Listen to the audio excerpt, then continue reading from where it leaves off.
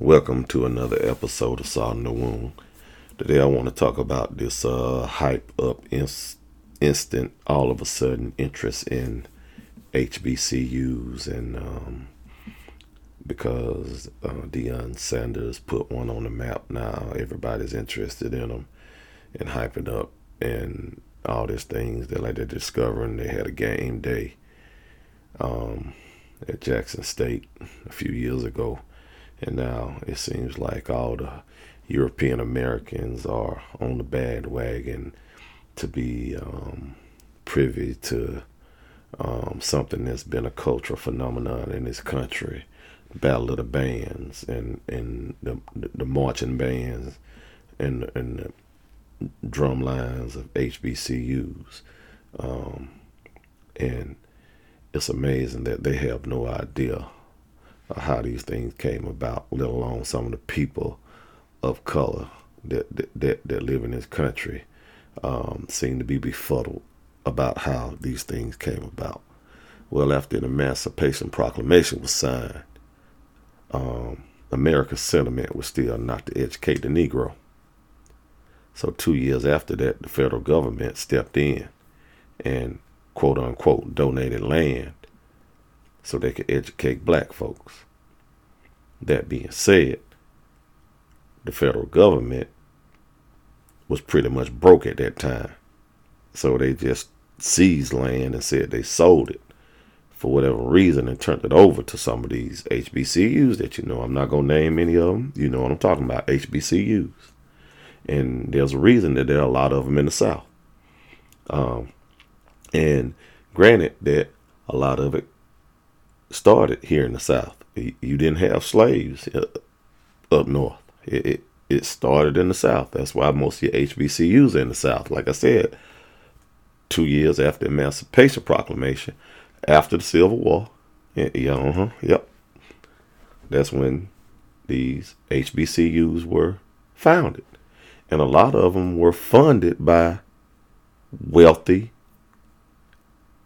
at one time, slave owners or wealthy businessmen because there's no way slaves had money even 2 years after being free to buy land and build schools.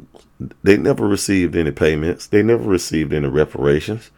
So what's this shock and awe that some of the names on these schools are white people? Understand that they built these schools because they didn't want you to go to school with them. Yeah, it might have been to educate you for a benefit of that, but America was not going to let you intermingle with their way of life and their society. And it took hundreds of years for that to be what it is, what you see now, and it's still not fully there.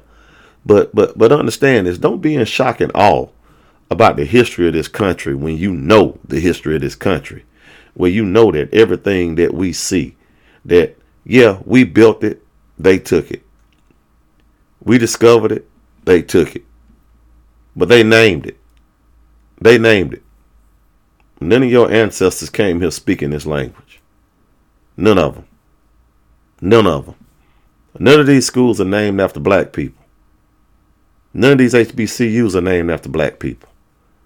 Understand where they got their name from. Research the full name. If it's an American name, it's not black. If it's an American name, it's not historically black. Understand that.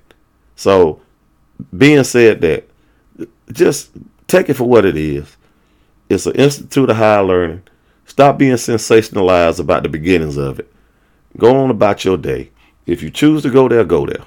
If you don't want to go there, don't go there. Stop critiquing stuff. Stop worrying about it. It ain't a car in this country that a black man invented that you driving. 90% of the clothes you got in your closet wasn't invented by a black man. So what's all this about? What is and what isn't? Discover something worth talking about. Discover something more deep other than that. Find out who you are as a person. Study your own history. Study where you came from. Stop fixating on what America has done and thinking that you proving something by telling everybody that you discovered something. That Come on now. We can't find better topics of conversation than that. We can't talk about how the Democrats debunked and messed up the black family. We can't talk about how welfare was the worst thing for the black family. We can't talk about how other pieces of society they get inundated with drugs and it's not a problem. They find them treatment, but when it's in an urban neighborhood, the crimes don't even get. Never mind. I ain't. You know where I'm going with that. I'm not gonna go there. But back to this. Stop acting like y'all just found fucking sliced bread.